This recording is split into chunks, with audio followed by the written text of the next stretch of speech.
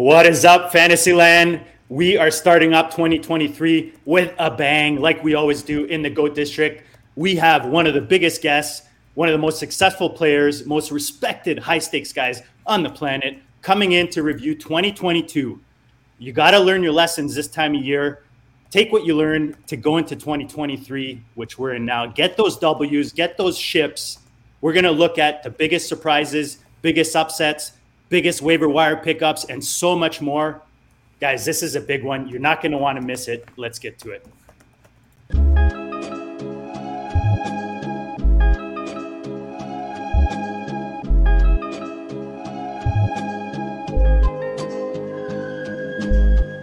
GOAT District, you know the Pope listens. Dynasty, our religion, for the blokes missing. On all of these trades, on all of these plays, on all of these grades. By the end of the day, y'all getting played. So, what you gonna do next? Try to fill up that flex? Send the homie a text? That trash offer's the best? You try to make it complex, then they text you back. Now all of a sudden they don't make any sense. Broaden your horizons, boy. Dynasty's not for the Simons, boy. These trades not for consignment, boy. Respect your opponent, y'all some piranhas, boy. This my advice, from me to you. Open up your cute little podcast queue. Search up GOAT District, my dude. Pop it in your ear, man, y'all know what to do. It's the... And I always be traded. And I always be traded. And I always be trading. Y'all try to betray them, but first you gotta bait them. Fish.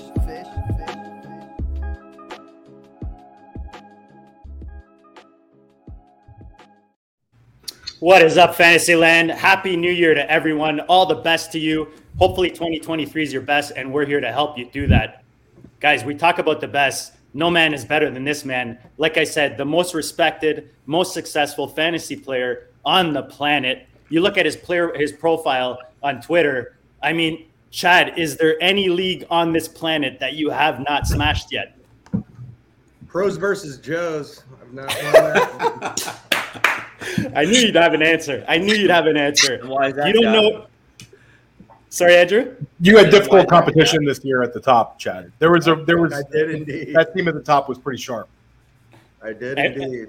The GOAT District's got to represent, but we respect him, and we're so happy to have you on tonight, Chad. Guys, if you don't know that voice, it's Chad SCHROEDER. They call him the big blue whale, as somebody mentioned today on Twitter, and we're pumped to have you tonight. We got a big show. Thanks for coming on, Chad. Anytime. It's always fun to come on with you guys. It's feels like you're having some drinks at the bar or something with some buddies every time I come on here. And guys, if you're new to the show, smash the like, smash the subscribe. Right beside me, you've got the OG Fantasy. Theo, Happy New Year, buddy. I know you're pumped for tonight. No, I'm excited. I'm really excited. It's a great way to get the year started off. This was a wild year, and I'm really excited to get a chance to talk to Chad and you guys about it, kind of like in the rear view. Exactly. And Dan, I mean, we've got teams together. We've done well in some leagues. We do this every year. How excited are you for tonight? And Happy New Year, buddy. Yeah, Happy New Year. Absolutely excited for tonight. Love talking to Chad. I'm always writing a few things down as we talk too. So, there's always new things to learn. Every time we put him on the rack, we get a couple more secrets out of him. So always appreciate Chad coming on. For sure, a lot of writer downers when Chad is on, and I don't think he's in La Quinta. Shelly with a huge appearance tonight, buddy. It's always a blast to have you. Yeah, starting off 2023, can't miss the first show of the year. I'll miss plenty of others, but certainly not this one. So good to see you guys. Happy New Year. Love it. So, guys, a lot has happened. We're going to talk about 2022. A lot has happened recently with Week 17. You've got the situation with the Cincy Buffalo game. A lot of leagues have either released statements or how they're going to position themselves in fantasy. Obviously, this is a fantasy show, guys. The obvious is there's a young man, 24 years old, that was seriously injured. He's still in serious condition. In a good setting. He's, from what I understand, in a really good hospital, so that's a good thing. You hear good news like his GoFundMe, where he's gone from thousands of dollars to millions and millions of dollars that he's raised. So there is some light on this story. obviously a very tragic story, and we hope the best to oh wow, Hamlin, Mr. Hamlin, Damar Hamlin. Apologies. We hope that he's back soon, and I mean, whether he plays football or not really important right now. We just want to make sure this man can come out healthy and alive, and then hopefully back on the field. But what we wanted to touch on tonight, and Theo, maybe you can start this discussion off. It is just, or not Theo, sorry, Chad, is just kind of like if you were president for the day with I know you play in a lot of the high stakes leagues. You're involved in a lot of leagues where these decisions affect a lot of the outcomes. But how would you handle this situation that we're in with this Cincinnati Bengals Buffalo Bills game? So this is obviously a touchy question, and again, you did a good job of sharing, and I just hope the young man pulls through, and I cannot wait to see this Christmas toy situation next year. Once he does, that's going to be awesome.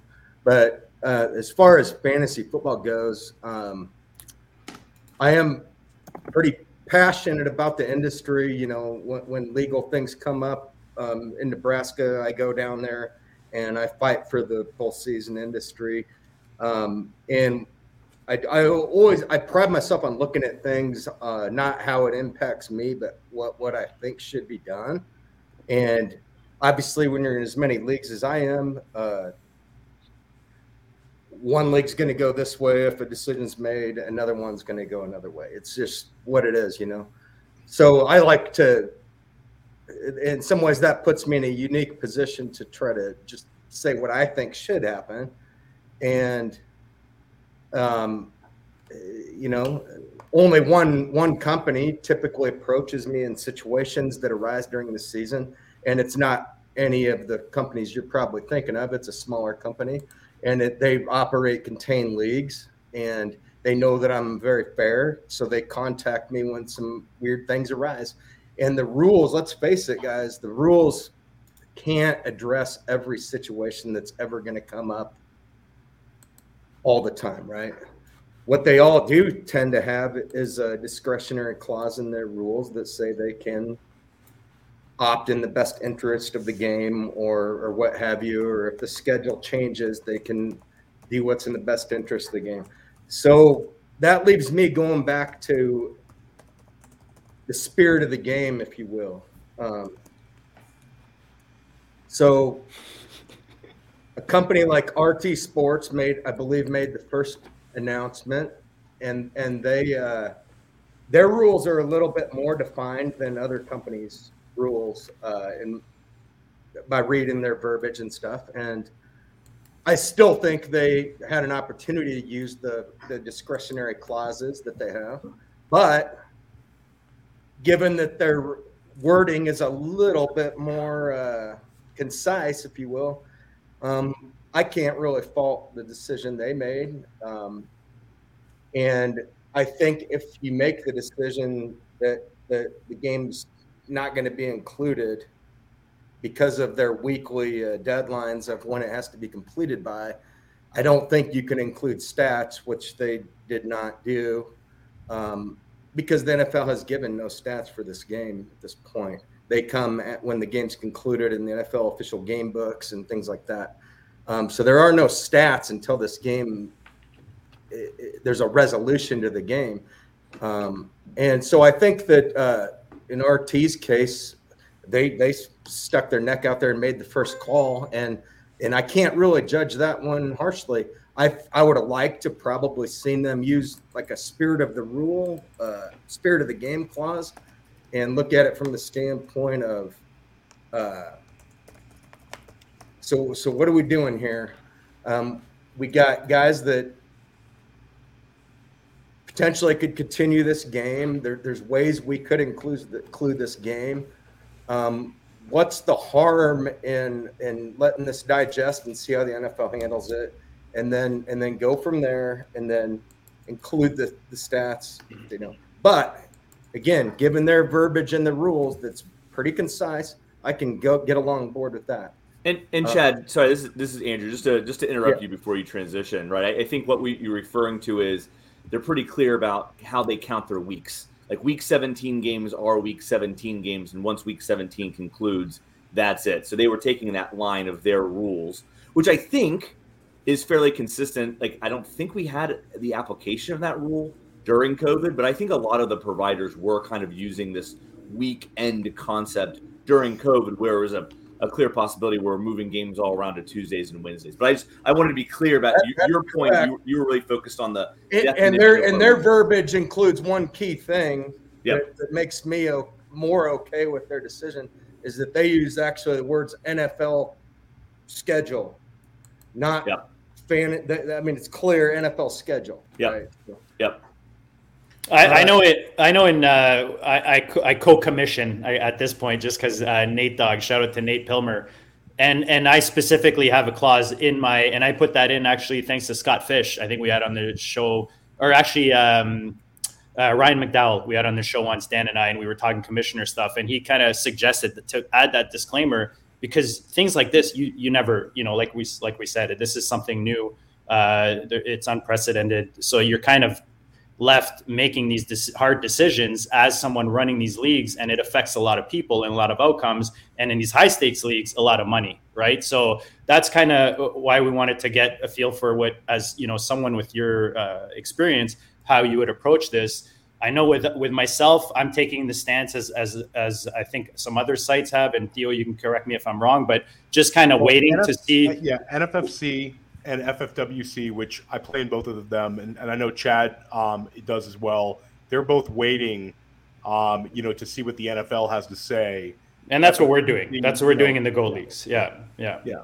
And actually, that's what the big home leagues. I've also done that. Like CBS, ESPN, and Yahoo have not ruled on anything. Sleeper has ruled that they're going to. It's basically like end of the week. So they're going to give each league, like the individual, the commissioners, a opportunity to run the game if there is a rescheduling, but it's officially done with like a commissioner button. So it's. Can I ask you something, Theo, on the sleeper front? Because I don't play there. It's my understanding that sleeper is very much like my fantasy league from the standpoint that they don't run public contests; they run a commissioner service. Yes. Correct. Is that correct? Correct. So they give the commissioner the option to. It doesn't matter what they do, essentially. Yeah. I play with companies that I play with a couple of different companies that use my fantasy league as their software provider. Both of these companies to this point, and I'll just say them, Data Force and Masters Fantasy Football, they both use my fantasy league as their provider. Both of them are not taking the stance that my fantasy league did in using the zeros. They're leaving it up to they're going to continue the season if the season moves on, because those sites that are just commissioner applications, they have the incredible ability, quite frankly, to allow the commissioners to do what they want to do. And so they're going to, at the end of the day, their default mechanism really isn't news. It doesn't really even matter because they aren't running any public leagues.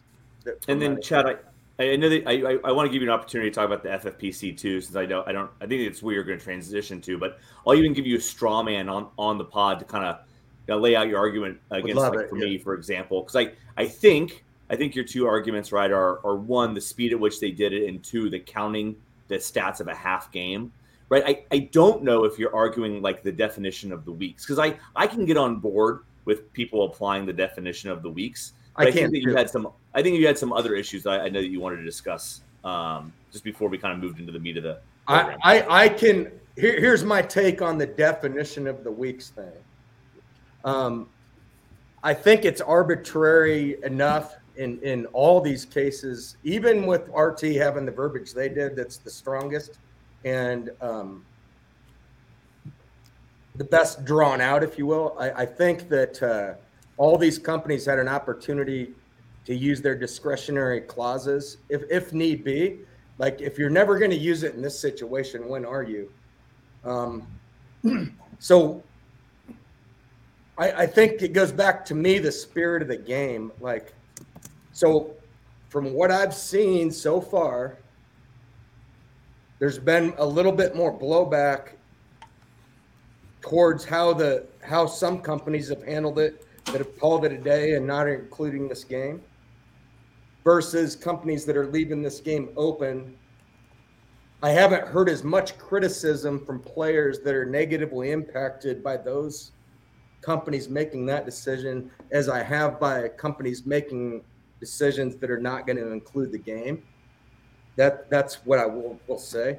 From the FFPC standpoint, I do not see how stats can be included from a game where the NFL hasn't given stats. That's my major beef with the FFPC ruling. And it really doesn't affect very many things because the league prizes are all done. You know, all the league prizes are in the books. There's going to be minimal impact in the main event. I don't know about Football Guys and Terminator and all these other overall contests. Football Guys, there is a T. Higgins team that is, you know, that was hanging in the balance. Yeah.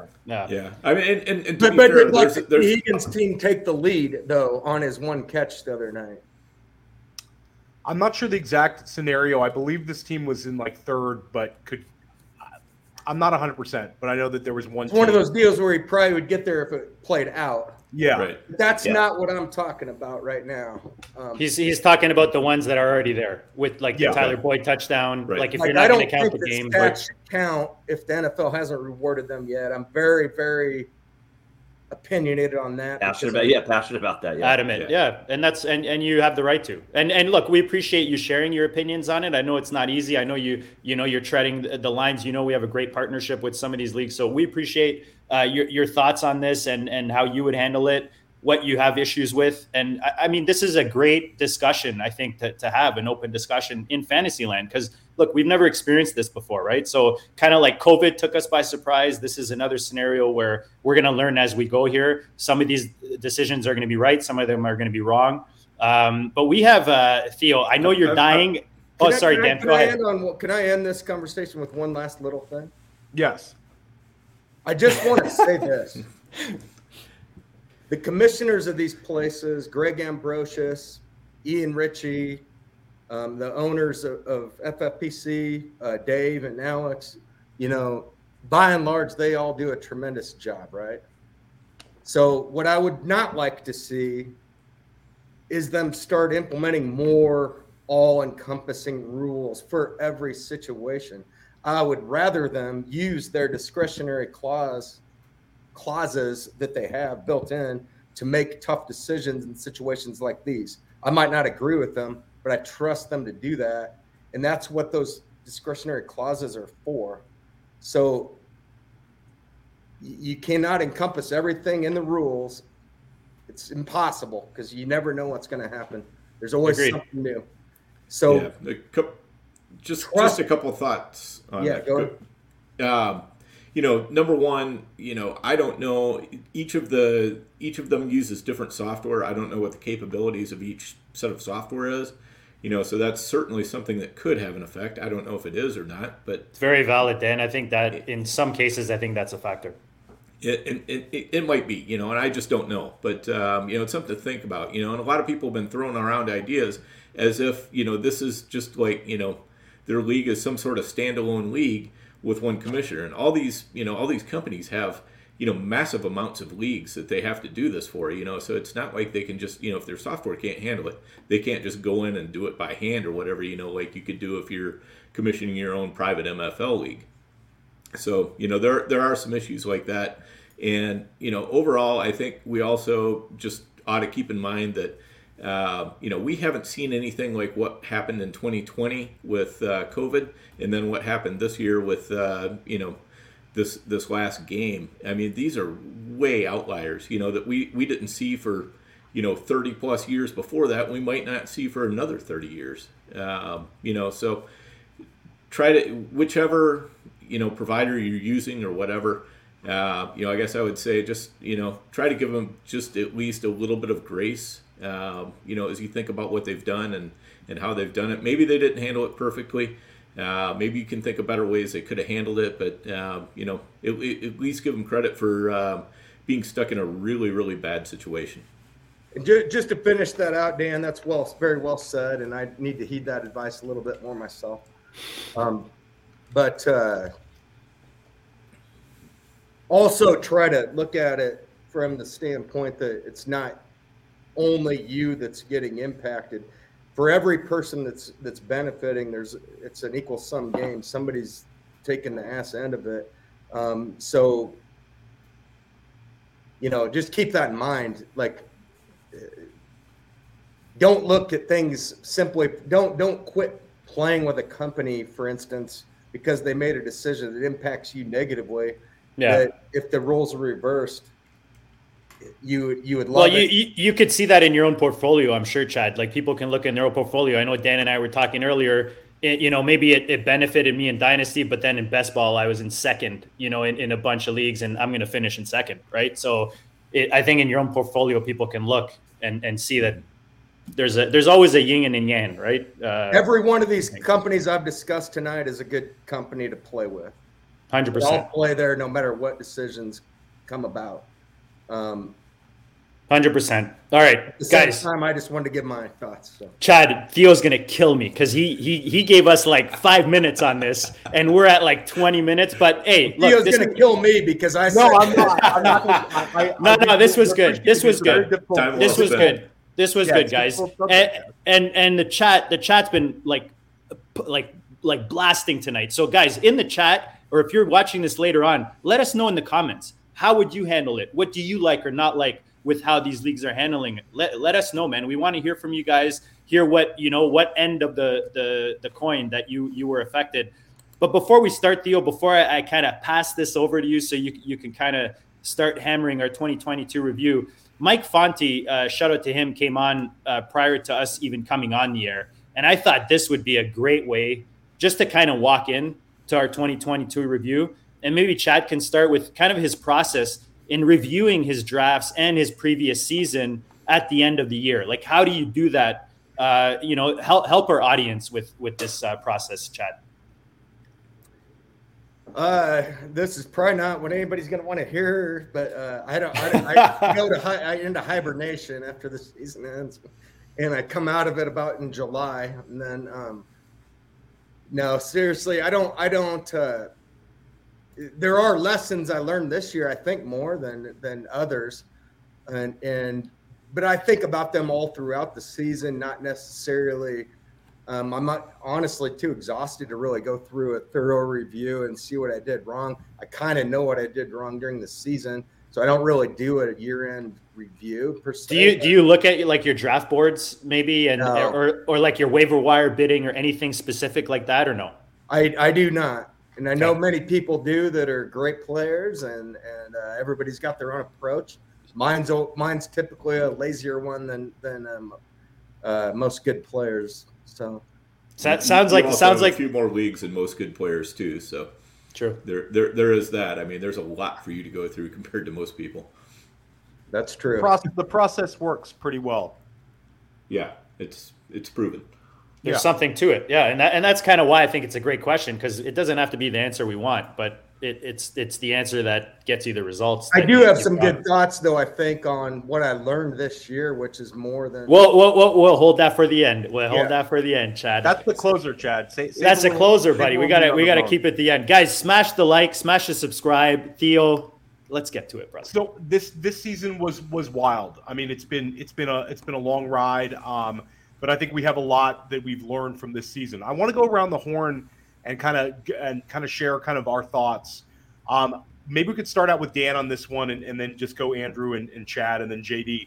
Who was your best draft pick, and a player maybe you were higher on than the market, and you drafted pretty regularly?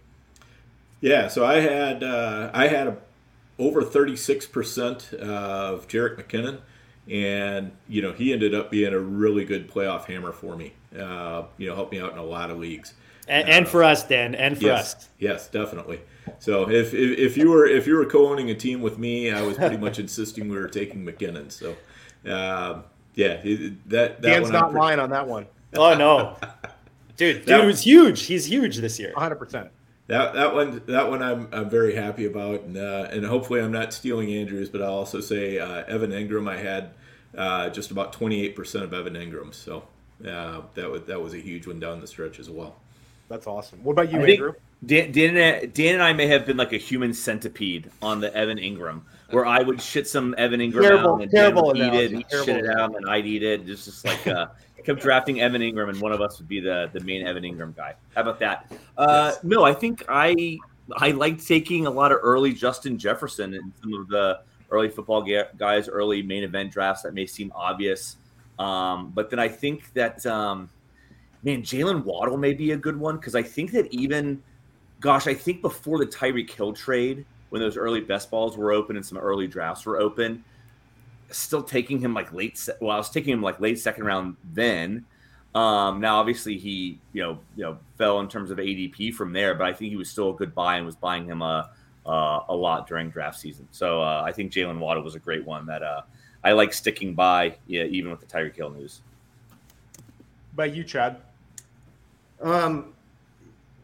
So this was a year, and you guys kind of know my draft style, where it's not I am not really leaping guys too much, so I'm not a hero drafter per se, but I think that a couple guys that I got right and took them at slot or above were Tony Pollard, and then I think that I got the front four right. And not necessarily due to skill, because I think a little bit of it was fluky, having to look back at it. But I was taking CMC over Taylor every time. Now I was taking Justin Jefferson over Taylor every time. And I was taking Taylor over Cooper Kupp until the Monday night game. Then I leaped Kupp to the front of the order. And I think by and large, that process was correct. So therefore, by doing it that way, I was way overweight on Christian McCaffrey, because I was taking him over Taylor every time, so just by default, I'm going to be heavy on him. But by what I witnessed with my eyes, I think it was a little lucky to get where it got with him, because I don't think that I can see clear explosion loss when I watch him play. And I feel pretty fortunate that it worked out how it did.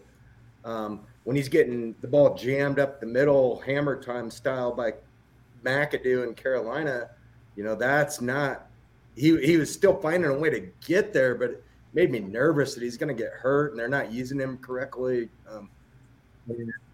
And then he caught a pretty good breakout in San Francisco when Eli Mitchell got hurt again, because that was trending down a path that was going to get a little dicey.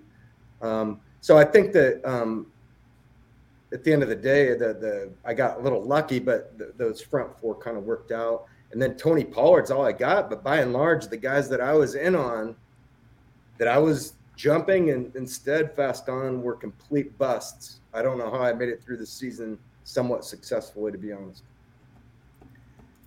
JD, what about you? Pollard was definitely the first one on my list. He did well for me this year. Khalil Herbert, I know dealt with injury. I think he still showed that he's got something, man. Give the man a better opportunity. But the two guys I think that I haven't heard yet that we really promoted on this show that I had a lot of share of and really helped me are guys like Rashad White and Ramondre Stevenson. That have really elevated their values in fantasy land. And I think we were on them pretty early last offseason, especially a guy like White as a rookie. So those are two names that I didn't hear yet with regards to guys that we were on that did well. I would be with you on Stevenson, by the way, but he's kind of been disappointing in the stretch run here, so he hasn't really won anybody anything, except for, I guess, the FFPC winner. They somehow got through it, though. Well, he went down in FFPC championship week, was the injury game.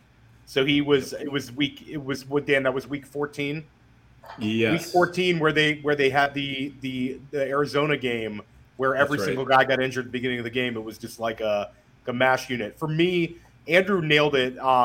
Jalen Waddle was a guy that we were unwavering about.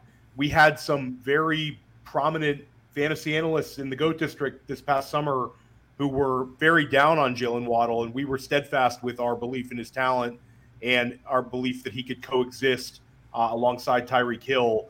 And a lot of people took L's on their Jalen Waddle takes. I mean, you had some guys having Jalen Waddle as like a low-end wide receiver 2, maybe a high-end wide receiver 3 this year, despite his massive rookie year, and we were all over him. He finishes as wide receiver 8. He averages 15.6 points per game. I think he'll be living in the second round next year in high-stakes formats. And then I'll hat tip myself because Pat Freiermuth, the GOAT District, has been on, and I've been a big Freiermuth guy. And Freiermuth, finishes as a top 6 tight end. And, I had a lot of them in Dynasty and also in redraft, and I think he's just a beast. Now, how about guys on the other end of this coin? Who is the guy you drafted too much of this year that's a dud?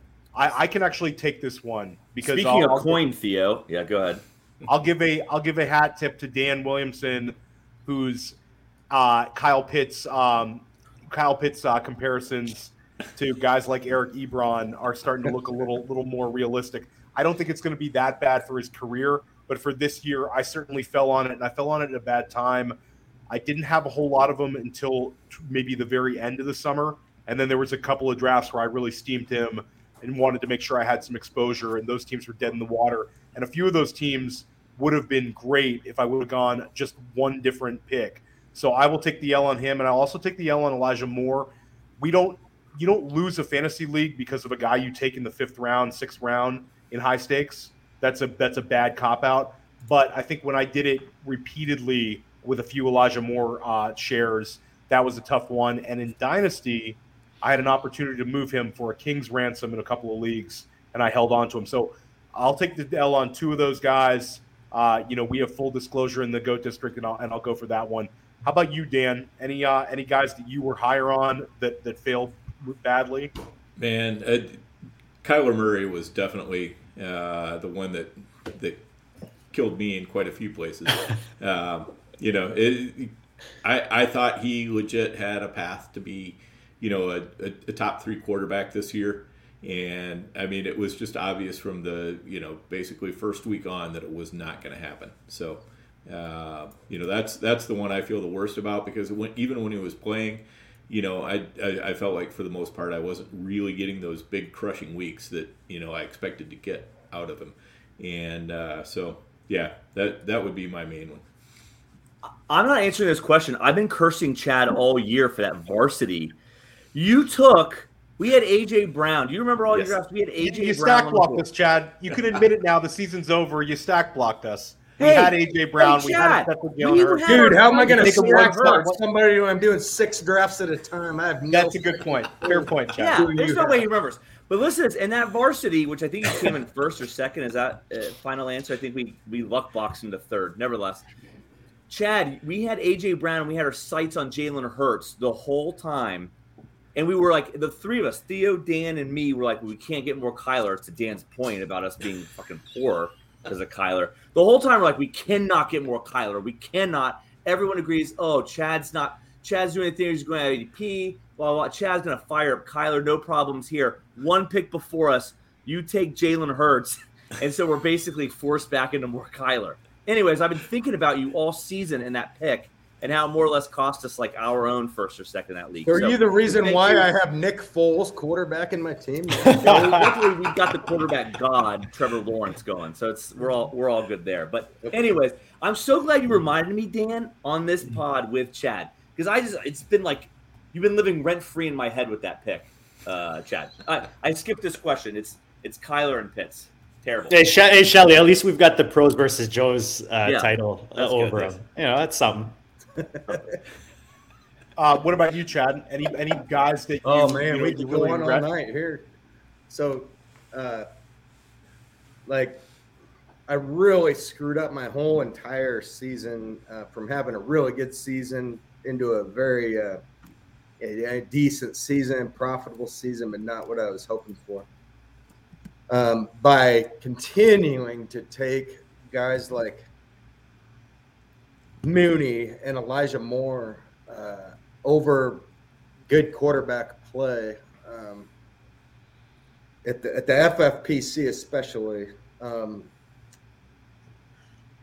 Mooney and Elijah Moore, those are the ones. And so, I was probably even weight.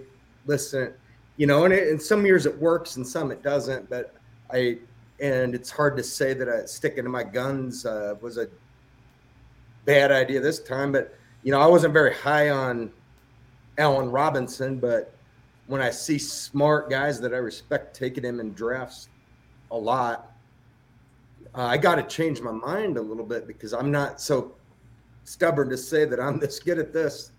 And some of these guys are better at evaluating fantasy talent than I am probably. And so I got to be careful when I see good players drafting guys like Allen Robinson a lot. So it got me involved to equal weight on him, got a little bit involved in Pitts late because of that same reason. But generally, the guys I was in on a lot were all busts this year, and the guys that I was in on even or neutral weight, I was even, I didn't have big hits. I had big misses this year. And Mooney and Elijah Moore are at the forefront of that. Tough one there with Mooney as well. Definitely an appealing guy. What about you, JD? Week 17 matchups, anyone, just even looking at them in the drafts, caused me to make mistakes, especially like big money tournaments, like the MTTs, we call them in poker, like the BBMs and the underdog tournaments, those type of thing, drafters. And offenses like the Colts and Denver. Like Denver was FOMO for me because it took me a while to jump on that. And then I kind of had that FOMO. And I know like a lot of my teams on drafters, I had to have those Denver stacks. And I mean, those were dead in the water, as I'm sure a lot of people. So I think just following the herd hurt me this year more than specific individual players in those cases. Indy, I mean, anyone, and when you look at JT or Pittman, I know we got guys in the chat that mentioned Pittman hurt them. So those are a couple other offenses and guys that hurt me this year. I got one last one before we move on. Probably the biggest one that I overlooked, Gabe Davis. It's amazing how many leagues that I have, some still pending, however this unfolds, but it's amazing how many times, going into the week, I put a list together of the way, where I'm at and where I can get more money. And Gabe Davis somehow still involved in about 20 of these 59 scenarios for me. And I don't even know how, but that was my biggest miss by far, is Gabe Davis. So. Yeah, I think that maybe this offseason, maybe we should just take a look position by position, guys, about, where a couple of these players really failed. Gabe Davis, I was in a draft where he was drafted ahead of Tyreek Hill, a high-stakes draft, where he was drafted like 14th overall, 15th overall, like wide receiver 14, wide receiver 13. He really steamed up. So I think it would be an interesting one this offseason. How about waiver wire? This was kind of an odd year on the waiver wire in terms of impactful guys. There was more guys that kind of helped you through a few weeks than a guy, you'd really plug into the lineup. Andrew, who was your waiver wire guy? Kind of take it any way you want it. Could be a guy that you won with a well-calculated bid. Could be a guy that just helped you get through some weeks. Who was your most impactful waiver wire addition? Well, I'll go Christian Watson. He was dropped in a number of places, and I think that for those 3 weeks, middle of the season, was that week 7, 8, 9, or whatever that was when he kind of popped there a little bit. I think that was at least for some of my teams, the buoy right before they ultimately ended up drowning. Not because of Christian Watson, it was just kind of rough overall, but I did enjoy the bit of boost that he provided right when some teams needed it. How about you, Chad? Christian Watson's a good one. That wasn't one that I had on my list, but I definitely got involved with him where I had the funds to do so. After he came back and looked good and so forth. But I think for this question for me, like you said, there's not big impacts, but in some formats that I play in, there were big impacts, and some of your listeners play in such formats where there's not your typical 20-man bench, like we deal with at FFPC and NFFC. So like some of the smaller leagues, people were dropping Walker when they were getting impatient with Penny. And I identified that as a way for me to catch up on my ownership of him, because I was way light on him in the 20-man bench type formats. So I did a good job of acquiring him on the cheap when he became available in any format that he did become available. And then in the more the 10-man type bench leagues, Dan said he hit on Jerick McKinnon. Jerick McKinnon's also a player that was dropped a lot, and I was aggressively adding him every single time when he became available, including the biggest league I play in, the NFFC 20K Platinum League. He became available. I was very, very aggressive to get him, and although I didn't really need him at the time, I did need him at the end. So that's probably, and then one other guy that comes to mind is Deion Jackson. He was very important. And another guy that comes to mind that I both rostered from the get-go and looked to acquire whenever he was dropped was P. Ryan.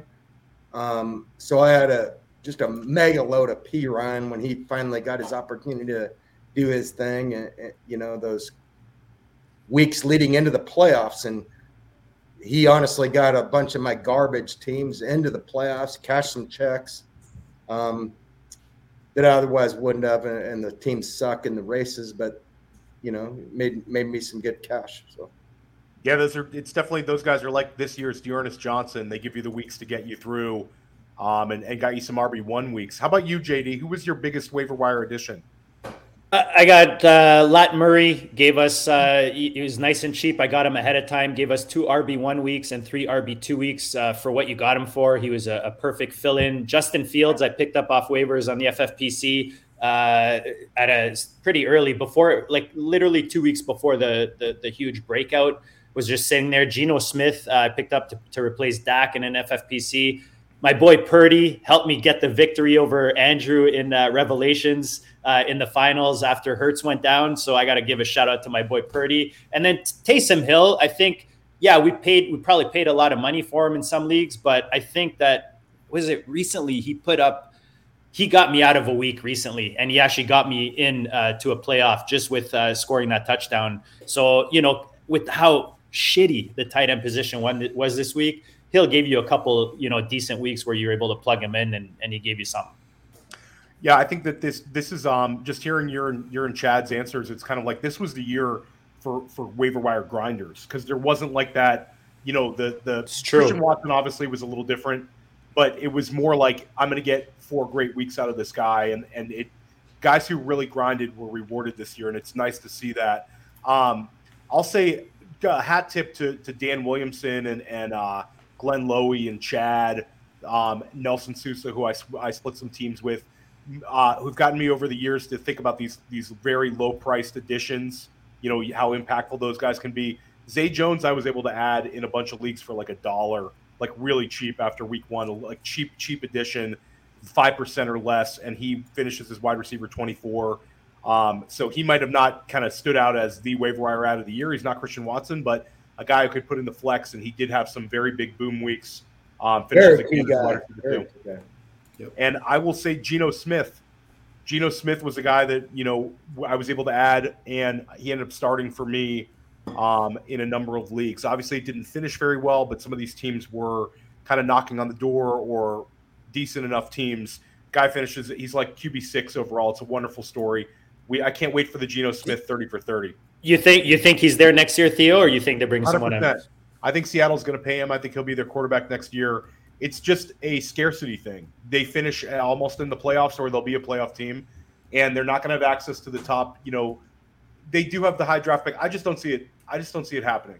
I think that they're going to stick with Geno. Maybe they'll draft a bridge quarterback, but I think he's done enough, and I think they're close enough to being decent next year. quarterback in fantasy is going to get scary quick next year. I mean, at least during the early part of the offseason, there's a lot of questions about a lot of quarterbacks. So, I mean, like Daniel Jones fitting comfortably in the top 12 is going to be a thing, for a lot of people. I think with how significant they've become in making a difference in fantasy, we might have to put a whole show together for quarterbacks and how to approach it, who to hold on to, right, going into next season, and who to maybe sell off. Yeah. What about you guys hit most of my waiver wire ads.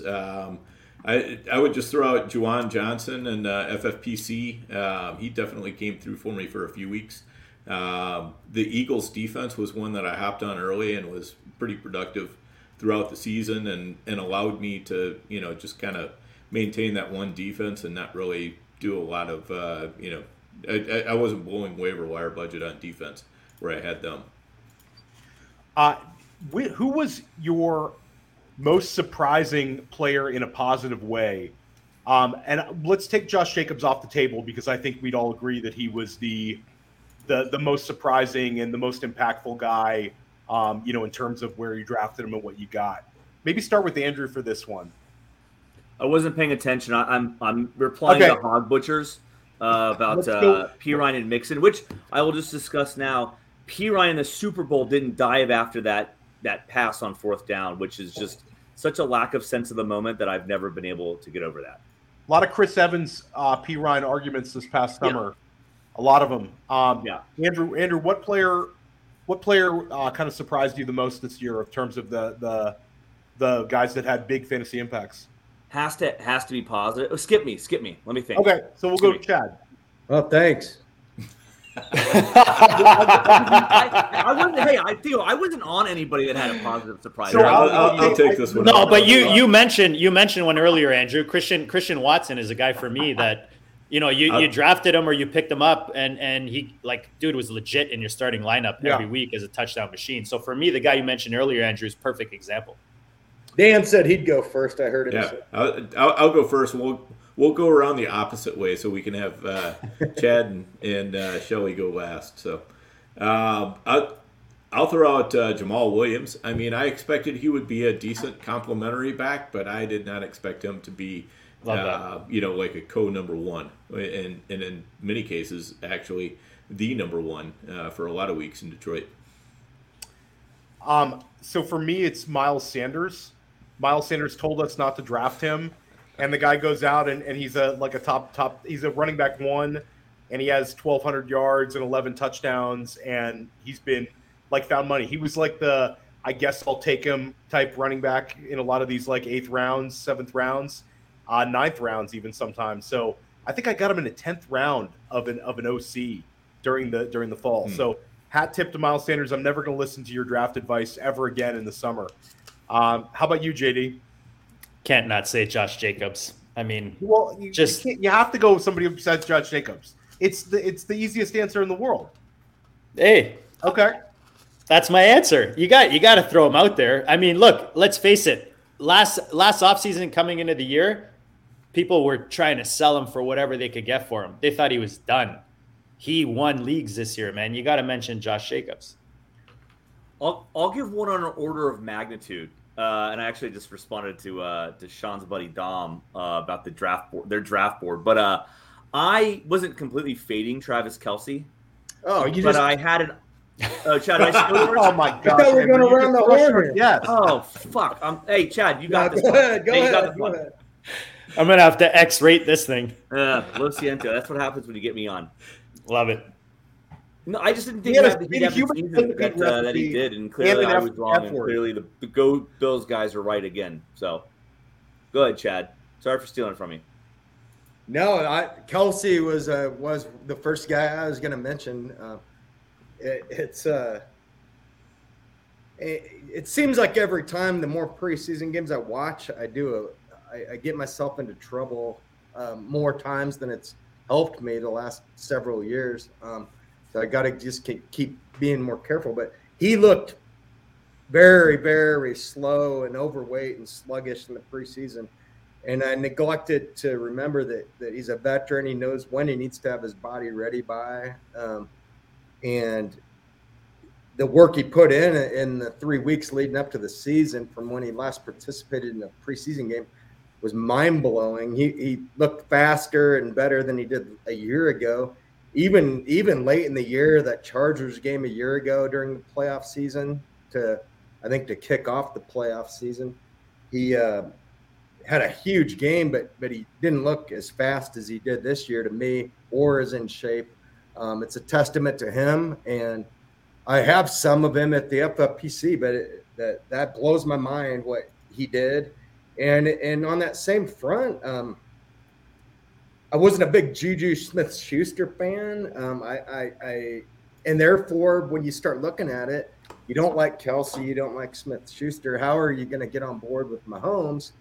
And so the whole Chiefs attack just kind of surprises me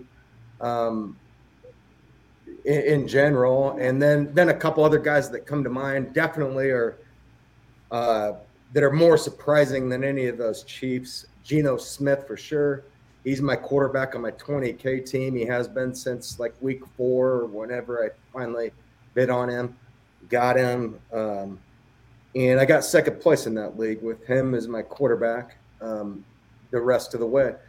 And on that same front, Tyler Lockett surprises me. That in general, I didn't think that offense would be all that functional. And then Amari Cooper is another one that surprises me. I didn't think that offense would be quite as functional as it was with Jacoby Brissett running the show. But he showed me something as a quarterback, and I believe he definitely is one of the best 32 quarterbacks in the NFL and probably should be starting somewhere. 100%. How about on the opposite end? And this doesn't – we have already touched on a guy we regretted drafting. This doesn't necessarily have to be a guy you drafted. I'll take this one to start out. For me, it's Jonathan Taylor. I was not drafting a ton of them, but I was very surprised about the way the season went.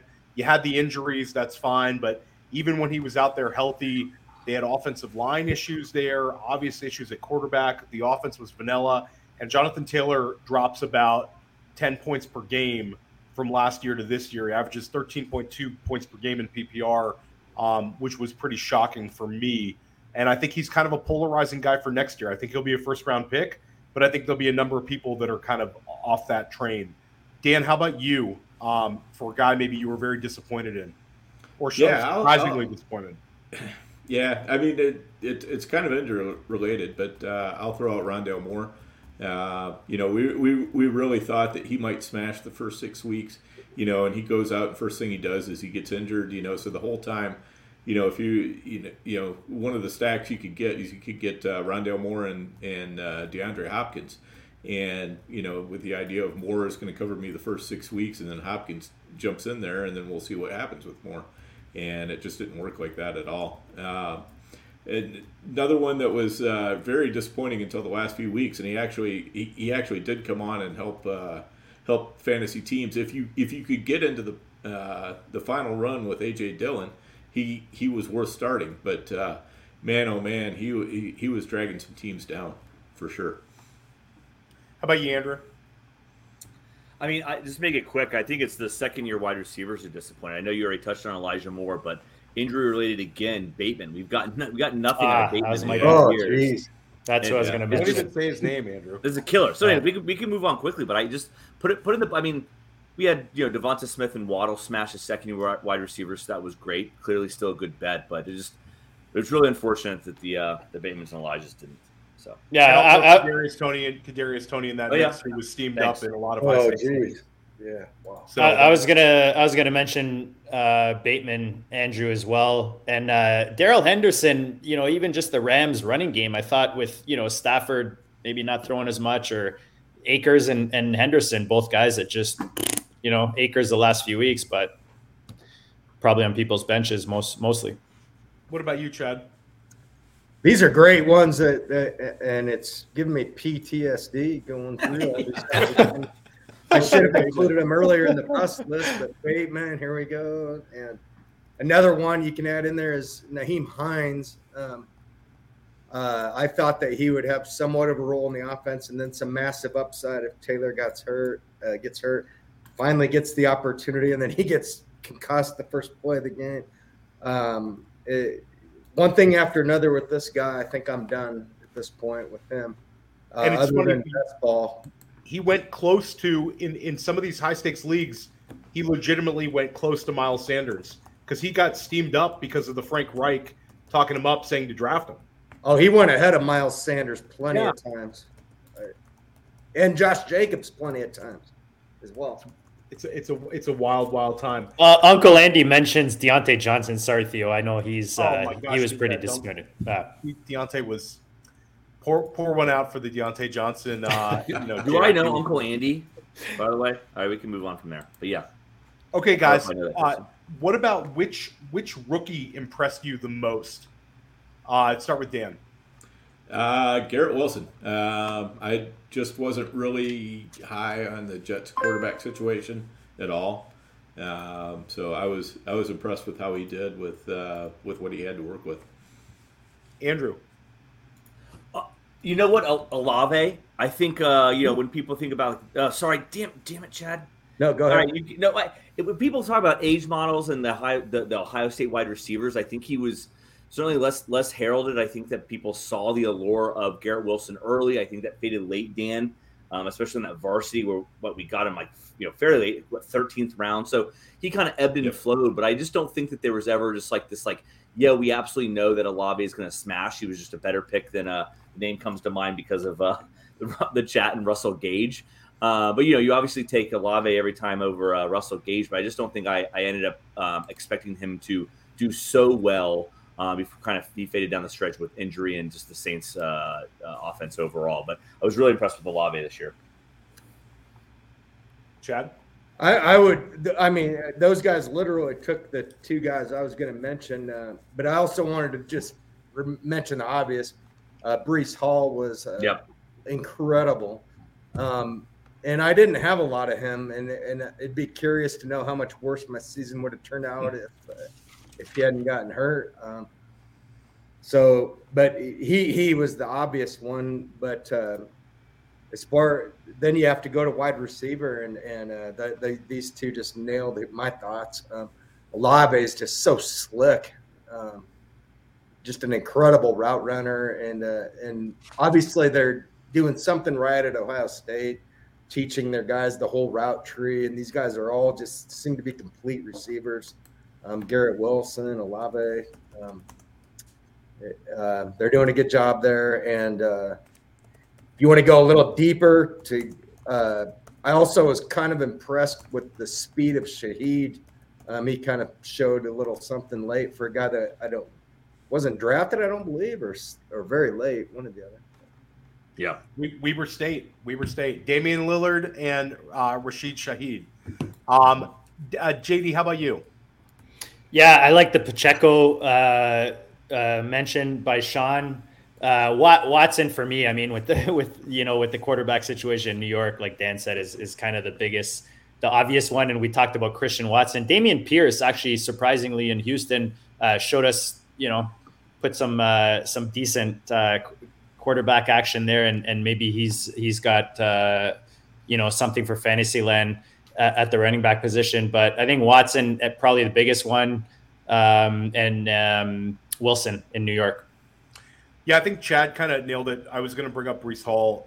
I think that if there's a chance that if he would have stayed healthy, he would have been like a top 3 or 4 pick in redraft next year.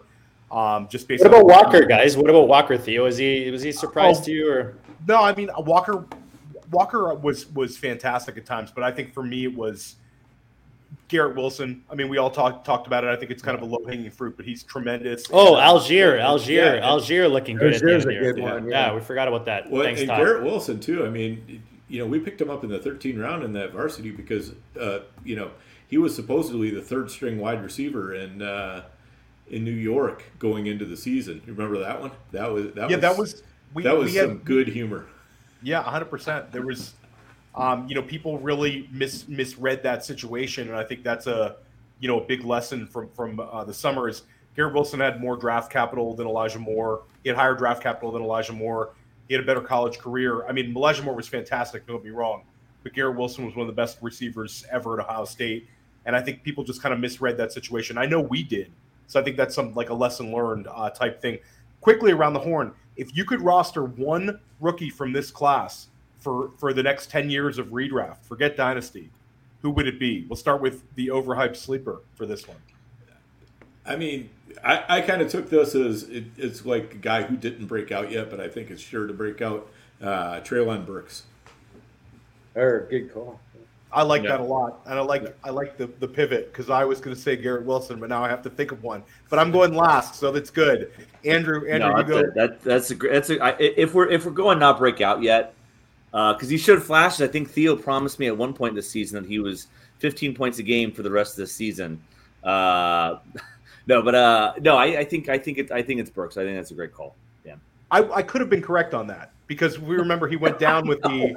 No, I know. It's right before he got that train was headed that there. I'm not taking an L on that. Literally one catch for like 50 yards and it was a touchdown. Then he was out for 3 weeks. And he looked so good doing it. It was like the first play of the game, first drive of the game. Is Jameson in the conversation in Detroit? It's Treylon Burks for me. Not until it gets to be your turn. Chad, how about any rookie? Keeping this going.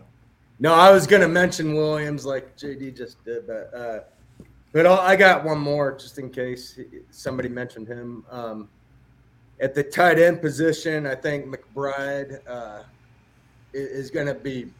I think he's in a good spot where they're not going to use draft capital to get other people. I think they'll believe in him, to an extent, and I think he's a pretty good player. So not the most exciting as some of these other guys you guys are mentioning, but him and Williams from Detroit were who I was going to say as off the radar kind of guys. And JD Williams is yours? Yeah, I mean, of names that maybe we didn't mention prior to that, it'd probably be Jameis. Start with Chad on this one.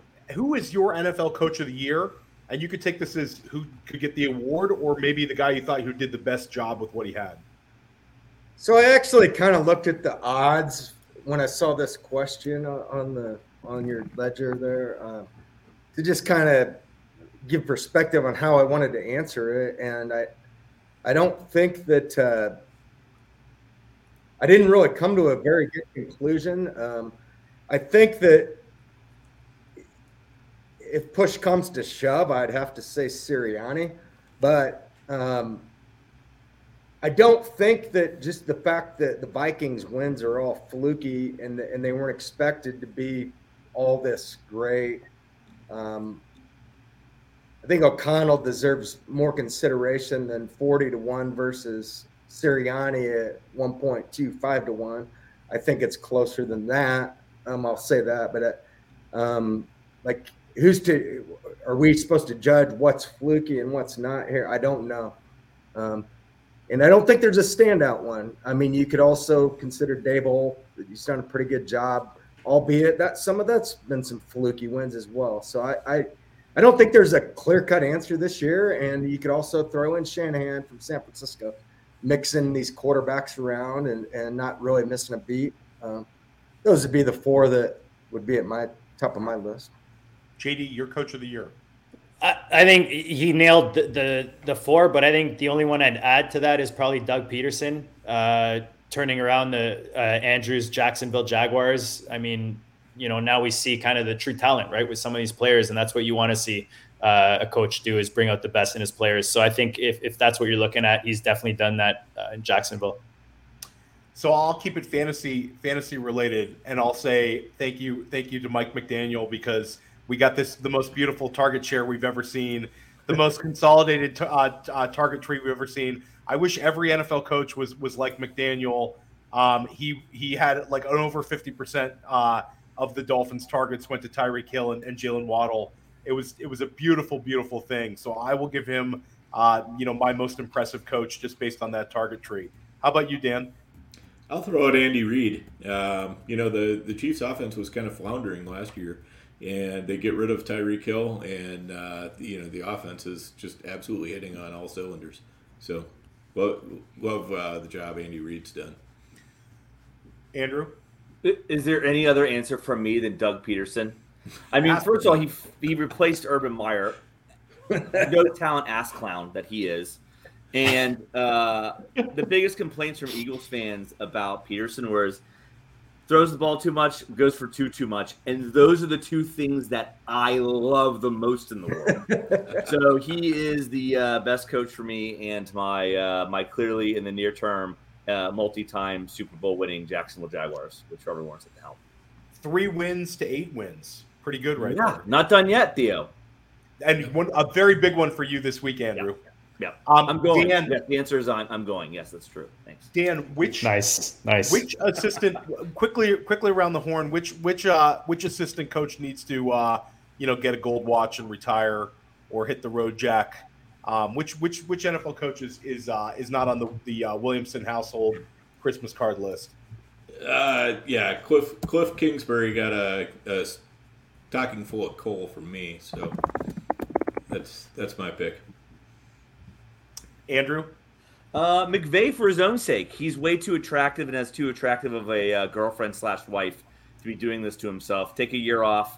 This is more of like a mercy killing than it is anything else. He's going to start looking like Mike Zimmer if he keeps it up. Yeah, no thank you. Got to keep him looking good. And to clarify, Andrew, is that you're confused whether it's his girlfriend or wife, or does he have a girlfriend and a wife? No, confusion. I don't keep up with McVay's personal life, but she's attractive nonetheless. Attractive to Stans is called her relationship to him uncertain. What about you, Chad? Which coach would you like to see off the sidelines next year?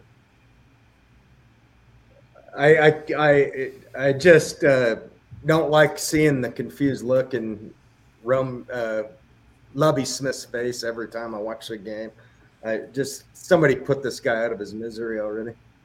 Illinois certainly improved without Lovie Smith as well in the college ranks. So that's a good one. What about you, JD? Does Bobby Slowick get any credit in San Fran for that offense? I don't know. Isn't he the OC, or am I getting the names wrong? For which coach? Which coach is there a head coach you'd like to see get fired? Oh, a head coach get fired. Easy for me, man. Jeff Saturday, right there. I mean, I love Jeff Saturday, but I don't want him coaching my NFL team. You don't want to see that on your Colts next year, JD. And I'll say for me, I've been very vocal about my criticism of Arthur Smith, how you have Kyle Pitts and Drake London, and you can't get stuff out of them, was very, very disappointing. Although, he did have some Tyler Algier production down the stretch and won more games than I thought he would this year. What about an assistant coach you think deserves a head coaching job, Dan? Give me, I think, Shane Steichen, offensive coordinator for the Eagles. He was a guy who was around when Justin Herbert was developed for his rookie year in San Diego, I guess it was at the time, and also developed Jalen Hurts. So I think the guy is definitely a quarterback whisperer, puts together good offenses. So I like what I'm seeing there. I'd like to see him up at the next level. Yeah, two notes because I agree with you, Dan. One, I think he got the year of Anthony Lynn off of him because you're right. He had Herbert, now Hurts, and so I think that's great for him being under Sirianni. And then two, if you really want to know, I think Connor Orr from SI did a good article on Steichen due, I think, middle of December. So good article on him. I'm all on him. What are you, Chad? I know that nobody was going to take this one, so I could have gone last. But Lou Anarumo from Cincinnati, extremely underrated defensive coordinator. They're obviously a high octane offense, and they play in some high scoring games. But this man can make adjustments with the best of them in game, and you saw in the playoffs last year, and I expect you'll see it again this year in the playoffs. Just because he's working with a little less talent and they're playing on a high-octane offense and give up more points than some of these other guys, this guy can flat-out coach defense. So off the radar one for me. JD? I mean, maybe Frazier, the Bills defensive coordinator. I don't know that he's clearly doing a great job out there in Buffalo, and maybe Dan Quinn. And does he get another chance at head coach? I think he'll get a lot of interviews, and I think he'll get some consideration. I think there's a good chance he could. For me, it's Ben Johnson. We talked about him on the Goat District a lot. It's the Detroit Lions offensive coordinator. We actually had Deo and Chris and Abib from First and 15, and we talked about him earlier in the year about that early impact when Jared Goff was lighting it up. But they're 5th overall in scoring points per game. They're 4th overall in yardage, total yardage. The Lions offense has just been a machine this year, and I think he's a very, very sharp guy. Wanted to keep this going. What is a player you're looking to take a big step forward in production in 2023? We touched on Treylon Burks, but this doesn't have to be a younger player, a player that you really anticipate having either a bounce back or a breakthrough. Start with Dan on this. Okay. Chad, are we doing okay on time? I can stay on as long as you want. I told you that as long as... Don't tell us that. We'll put you to sleep, Chad, on the show. I'll just get a little more inebriated as we go here. All right. All right. We're in then. Okay. I'll go James Cook. I think he's got a great opportunity for him in Buffalo next year. I don't think they'll spend a lot on a running back, though free agency is always a danger. Andrew? Is it bad to go back to the Brandon Ayuk well for this question? Like, I swear I believe in his talent. And I think that if they get like a quarterback that can distribute the ball, I think that he's way more of the vertical explosive threat than Debo is. And I know the show in general loves Debo. I don't think I'm fully on the Debo train. I think that Ayuk is a better wide receiver. So if I could take one that's kind of like way off the board, looking for that big money hit with a lotto ticket for this answer, I think I'm going to the Ayuk bucket. Chad? I've never been on when Schellenberg's been on, I don't think, but I think great minds think alike, man. Hey, I'm Chad. I'm putting that one on my resume. Guys, yeah. It's gonna be It's gonna be on his Twitter profile. It's gonna be on his profile. I was gonna say Chad Schroeder said that we both have like-minded opinions. That's right. That's right. I love it. I wasn't necessarily going to say Ayuk, but just in general, I respect your thoughts tonight. I'm not really familiar with you, and I really appreciate your insight tonight. No worries. I'm more of a comedian than smart about fantasy football, Chad. So that's just don't mind me. But anyway, I'm going to thread the needle a little bit here. I'm going to mention two names. One, I think I'm going to be back on Gabe Davis next year. I think that he's going to have he's still got spike weeks in him, and I think that they'll happen more next year. And I think that even if they bring in I might be in on him more if they bring in another adequate receiver that might free him up even a little bit more. But the main one is Deontay Johnson. I think that they're going to let Pickett play a little bit more next year. This year,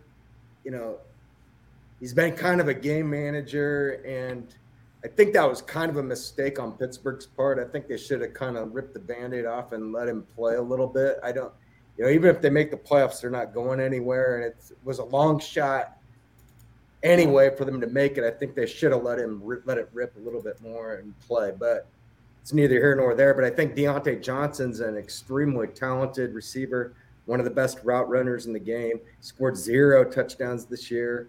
I think he's going to be a guy I'm going to be all over next year if the ADP's where I kind of expect it to fall in. By you, JD? I'm going to go to Chicago, man. I'm going to go back to Justin Fields and Dan's boy, Cole Kmet. I mean, I want to see what they do. They finally figured out how to use the quarterback. Now I feel like they're going to set him up more, obviously going into next season, maybe surround him with better weapons that fit him better. And that relationship between Kmet and Fields for me is huge. And I think we're just going to see that evolve even more into next season. I like the duo out there in Chicago. Dan? Yeah, I'll go with, I think, actually I already did, James Cook. I apologize. Yeah, I we're out of order. Messed up Which was a great one, by the I way, already Dan. answered this one. Answer it again, Dan. It was so good. We want to hear it again, Dan. Technical difficulties for me moving myself around the queue. For me, it's Trevor Lawrence. I think that he took a massive step forward, and I think next year they get Calvin Ridley. He'll be another year acclimated to the Doug Peterson offense. You know, Zay Jones was a free agent signing. Evan Ingram was a free agent signing. Christian Kirk was a free agent signing. Travis Etienne is de facto rookie. Andrew is projecting Quentin Johnson, the TCU wide receiver, to also be a Jags draft pick this year. And Andrew's, pretty linked in down there in Duval. So I'm looking for Trevor Lawrence to kind of be like, he's not quite the elite drafted tier of guys, but I think if you're willing to wait a little bit, he might have a big year next year. I'm very, very bullish on him. How about the opposite end of the coin? It's a little early. We don't have any ADP at this point, but what's a player that you could really see being as a regression candidate next year? Why don't we start with Chad on this one? Regression candidates.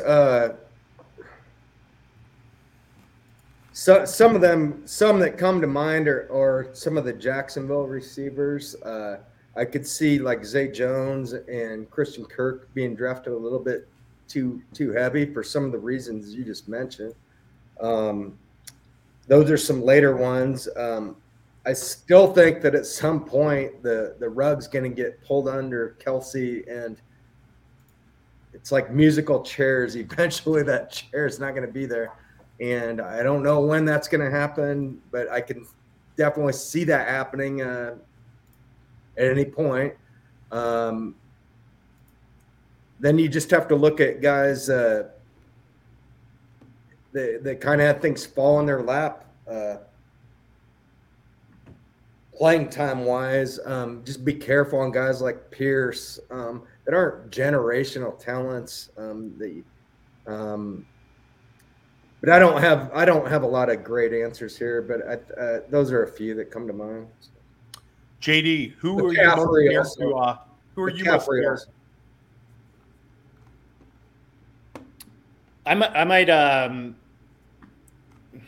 mean, we're talking about Christian Watson a few times. He's just really TD heavy. So anytime someone's really TD heavy, you like that he's a rookie and he's growing with Rodgers. But let's face it, Rodgers isn't young. Maybe this is a good time to get out of it with regards to Watson, just because he is a little heavier on the TDs than I'd like than the targets. Watson's going to be kind of the Gabe Davis, I think, of next year. He's I going to agree. be steamed up high in drafts for kind of the exact same reason. Yeah. I was with Chad on this one. I had Christian Kirk as my primary guy that I was going to say, kind of exactly for those reasons. We know we've got, there's a good chance Calvin Ridley's going to be, unsuspended and maybe even actually playing next year. And I don't think that the Jags are going to shy away from taking wide receivers in the draft either. So I definitely see that. But just to say something different, I'll say, I have down Jamal Williams, but I don't know. I mean, I think if he stays in Detroit, he might keep pretty much exactly the same job he's had. So if he goes elsewhere, I don't know. But I think if he can stick in Detroit, and I think they might want him back, that might not be the best pick. He still won't get that many touchdowns, though. So. No, yeah, that's true. That's true. He was a perfect storm this year. With all those opportunities from the 1 yard line, they were like magic for him. Yeah.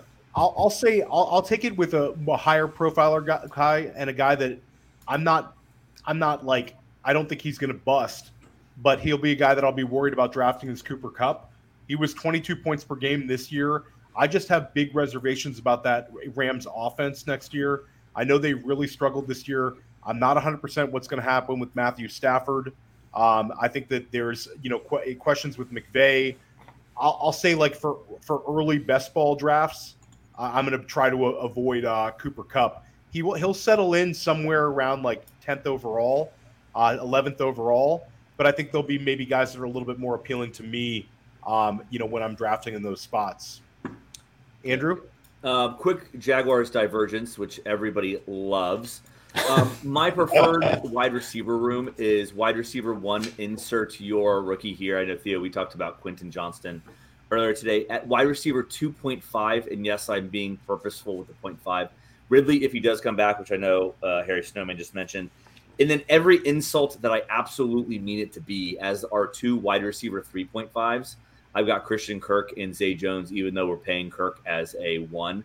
I just don't think he is, and I just think that room absolutely needs like a true 1 because of the rust with Ridley. And I just, dude, no pun intended. Kirk and Zay Jones are true Jags, just a guys. So would love to see some actual talent in that room. So anyway, that's my quick Jaguars divergence there. Agreed. Lots of regression. Theo, one guy we haven't mentioned that I'm just curious to get. I know we want to get Chad out of here. Pickens in Pittsburgh. We haven't mentioned him tonight. Where are you on him? Do you guys see this escalating? I see Chad shaking his head. Is this get out and avoid? Where are you at, Chad, on Pickens in Pittsburgh? I think he's going to be overdrafted. People are going to think he's the number 1 there, along with Deontay. And to my eyes, Deontay's way better. I've also seen stats where I saw some stat the other day where on catchable passes, his yards per target is like 9. It was very, very low. Whatever the stat was, it indicated that the guy just flat out doesn't get open. A lot of his air yards are uncatchable targets that are being thrown away, etc. was the point of the stat that I saw. And he just isn't getting open. And that's what my eyes saw. He can go up and make unbelievable catches that few others can. We all know that. And Theo does great at showing the training camp highlights of those. There's plenty of George Pickens training camp. I'll say that your point is a really good one, because anytime you see a guy having to make these really acrobatic or unbelievable catches, that's not always a good thing for fantasy, because like a guy like Deontay Johnson gets open so naturally. George Pickens doesn't really seem to, like, I'll agree with you, he doesn't seem to get wide open. So people say, why is he not getting more targets? There's a little bit of a give and take with that. So I would say, like, he's like a C for me for what we had for the rookie year, because we saw the flashes. I'm not like looking to abandon ship in Dynasty. And I will say that the one argument for him next year is I do think he'll have big touchdown upside, because I think he could be a red zone type monster. But in terms of long-term career, getting multiple wide receiver 1 seasons, high wide receiver 2, I don't really see that as an outcome.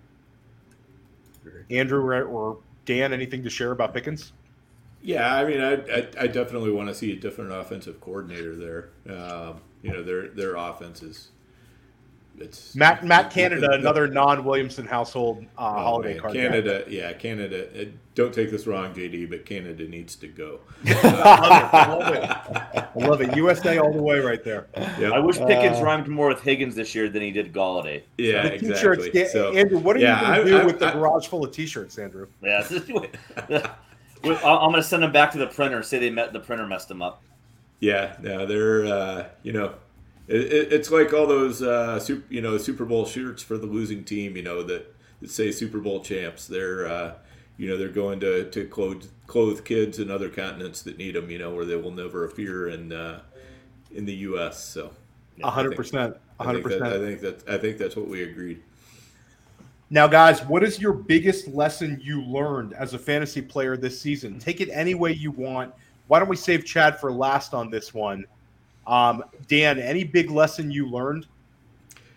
Well, a couple, and they're sort of related. One is, I want to break my tendencies when drafting more often. I kind of tend to fall into patterns where I'm drafting, not necessarily similar teams, but I'm kind of taking a lot of wide receivers in particular rounds, and then I'm not taking as many running backs and things like that. I'd like to mix that up a little bit more, because I think it does cost me from time to time. And just overall, I think a good dose of humility is always important when you're evaluating players. Because even if you get the evaluation exactly right, you still have to take into the account, if this player goes down with an injury in, week 3 or week 5 or whatever, it doesn't matter if you were right or wrong. If you've backed up the truck and you've got 40% of them or 30% or something like that, you could put yourself in a world of hurt. I'll say for me, the biggest lesson is preseason running back usage. I think that we saw it with Josh Jacobs this year, where he was used in the Hall of Fame game. Everybody kind of freaks out. I think certain coaches do want to see guys get reps in the preseason, and I think that NFL coaches view the preseason very differently. Certain guys view it with in a different scope than others, and I think that that's one for me. And I'll say Najee Harris, didn't have a huge season fantasy production wise, but volume wise, he was right there. And Mike Tomlin put him out there when he was, quote unquote injured as well. So, we saw multiple coaches do this. And I think that we need to take the preseason with a grain of salt. Andrew? Yeah, don't take Kyle Pitts or stand up at auctions and stare people down when you're going to take Kyle Pitts. Mad Dog them, right? Yikes. That was one of the best scenes in all of Vegas. Yeah, no doubt about it. I'm gonna have to consider whether I'm gonna join that league next year. I'm just gonna get roasted. No, I'm definitely. I'll be back. Never back down. Andrew. Never back down. The draft. Never back down. Gosh, I mean, I can't tell if I believe in this one yet, but what I'm toying with in my head is the answer at tight end in FFPC leagues Kelsey or nobody? Like, right? I think that this year we were saying maybe it's Kelsey, Andrews, Pitts. Kittle, Waller, or nobody next year, Andrew. Hawkinson. What? Say it again. It's TJ Hawkins' season already. God. Anyways, I think it might be Kelsey or nobody. I mean, there's a great point. I mean, I think that I'd rather be taking there's gonna be a shit ton of young running backs in those first 3 rounds. There's gonna get all these still sexy wide receivers, the second-year breakouts, the third-year guys that we liked. Some rookie wide receivers that are coming. I think that those first few rounds are going to be chock full of really interesting skill players. And I'm toying with the idea of if my lesson is it's just get a couple Kelsey teams and then take a bunch of late 9th, 10th, whoever flyers and just hope to piece it together enough. So, anyways, I think I'm toying with the tight end idea from this year. JD, we'll save Chad for last. Any big lessons you learned? Running back age, just like tight end, doesn't matter. That's number 1. Number 2, similar to Dan, just player ownership and roster build, mixing it up a bit more. Yes, my Kittle call at the end of the season was huge. Thank you, Toronto Dave.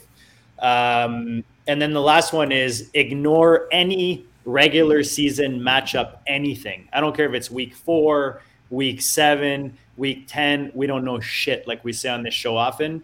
So don't try to build your rosters around certain matchups during the season. I will never do that again. That's all I got, Theo. Chad, this season, what's your biggest takeaway or lesson learned? Okay, so I forgot to bring a notepad to write down a couple, but there was a couple follow-ups that I think are very good that I could provide for both your and Dan's lead into this. But I need to have Dan just very briefly refresh my memory on what yours was. So, yeah, I said, number 1, breaking tendencies in drafts more often. And then just humility is a good thing when you're evaluating players. Recognize you can be wrong, recognize they can be wrong. Okay, there we go. Okay. Yeah. So I'll start with the follow-up to Dan's. Humility is a very good thing, and it's one of the strengths of mine.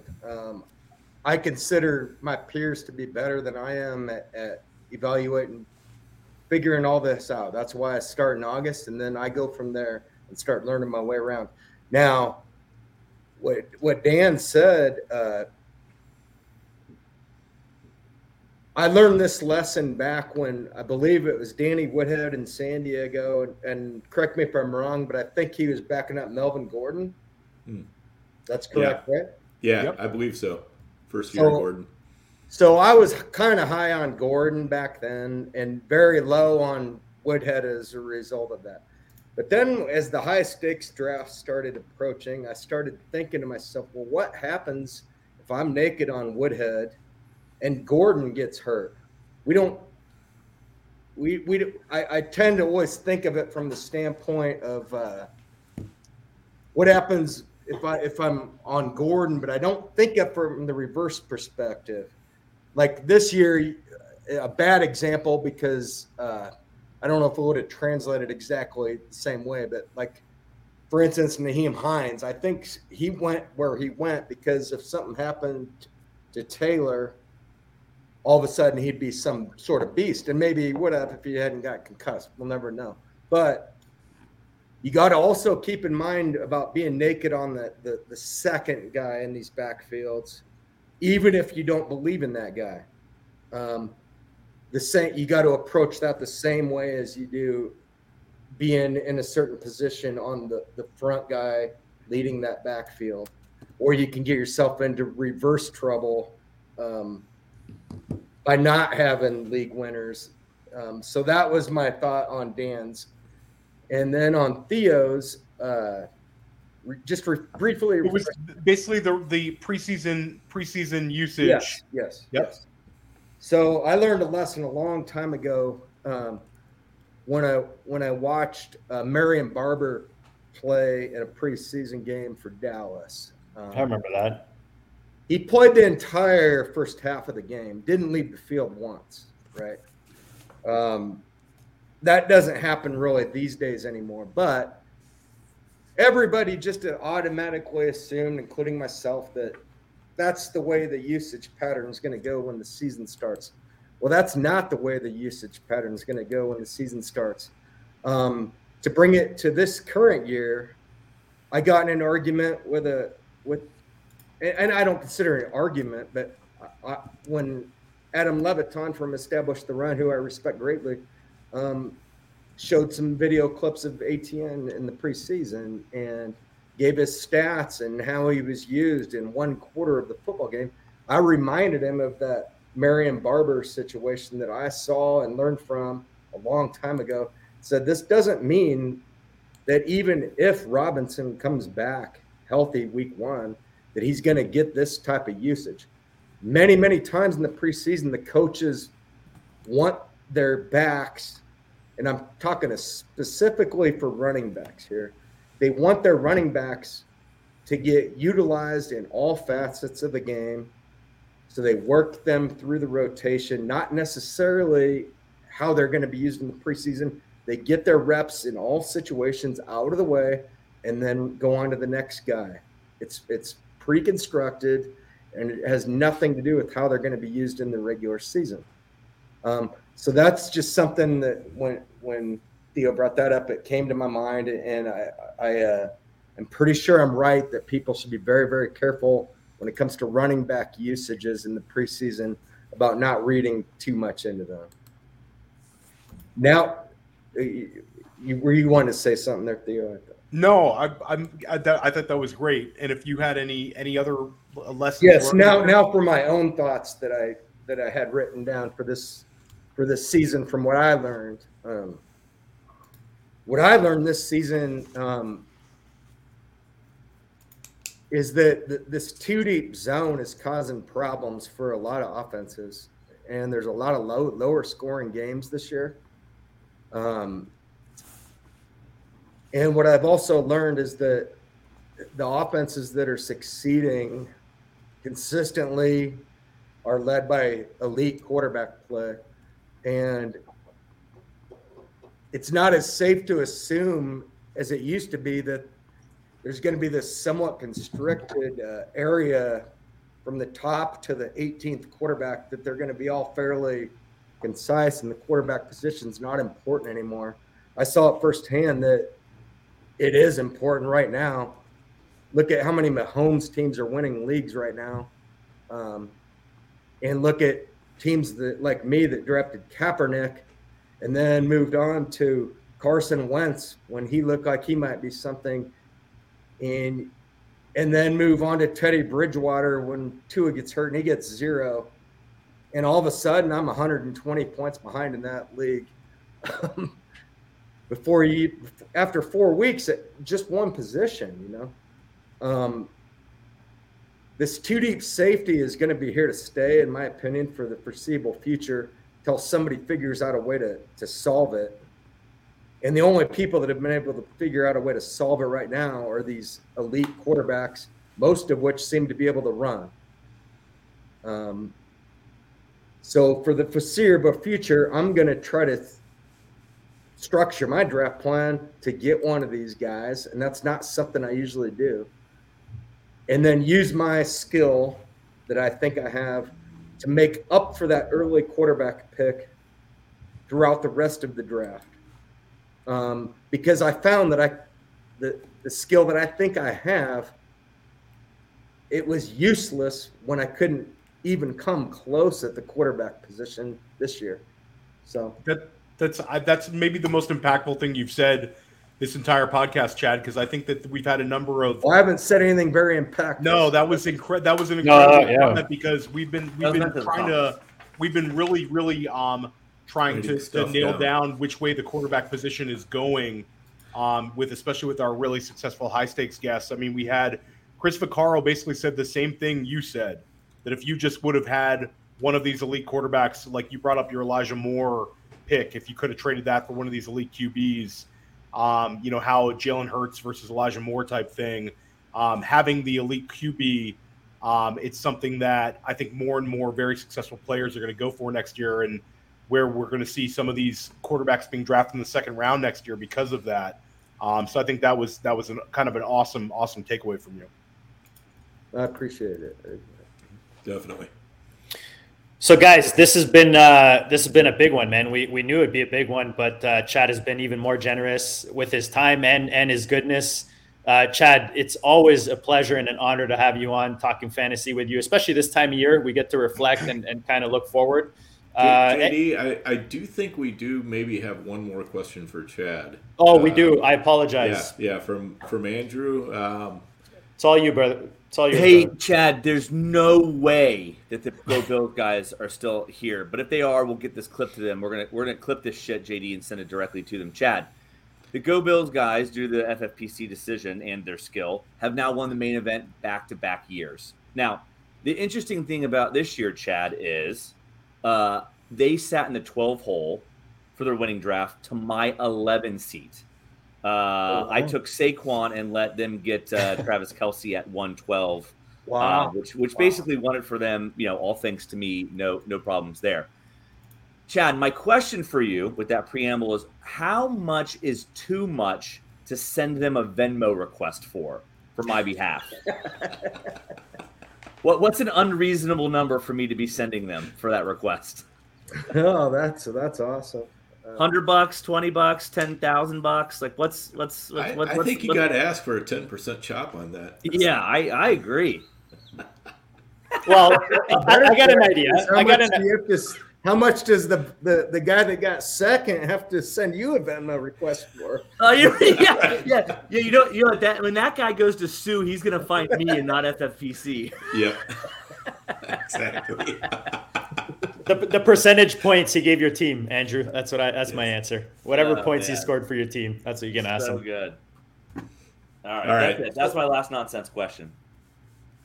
Guys, this has been a blast. It's been a big one. We're at $140 almost. So we don't want to keep dragging this. The chat and the audience, you guys were awesome tonight. Thanks for showing up live.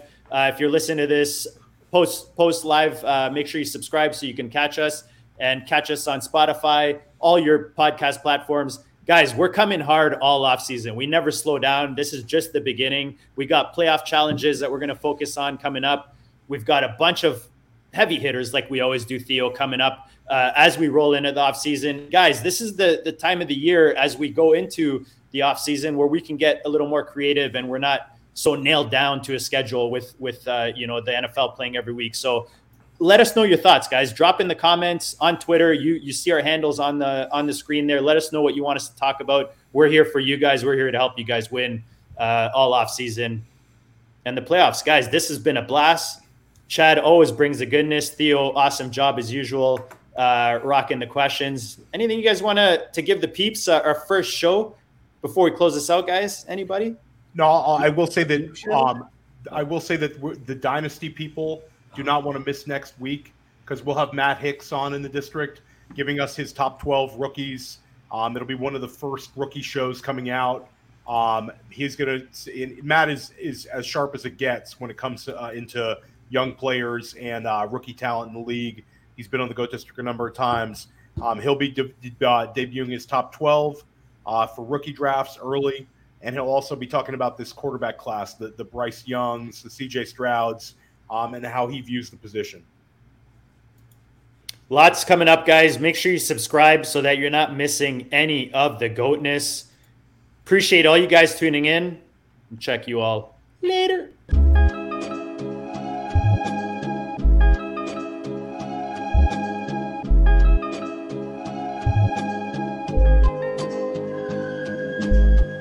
GOAT District, you know the Pope listens. Dynasty, our religion, for the blokes missing. On all of these trades, on all of these plays, on all of these grades. By the end of the day, y'all getting played. So, what you gonna do next? Try to fill up that flex? Send the homie a text? That trash offer's the best? You try to make it complex, then they text you back. Now all of a sudden, they don't make any sense. Broaden your horizons, boy. Dynasty's not for the Simons, boy. These trades not for consignment, boy. Respect your opponent, y'all some piranhas, boy. This my advice, from me to you. Open up your cute little podcast queue. Search up GOAT District, my dude. Pop it in your ear, man, y'all know what to do. It's the... And I always be traded. And I always be traded. And I always be trading. Y'all try to betray them, but first you gotta bait them. Fish.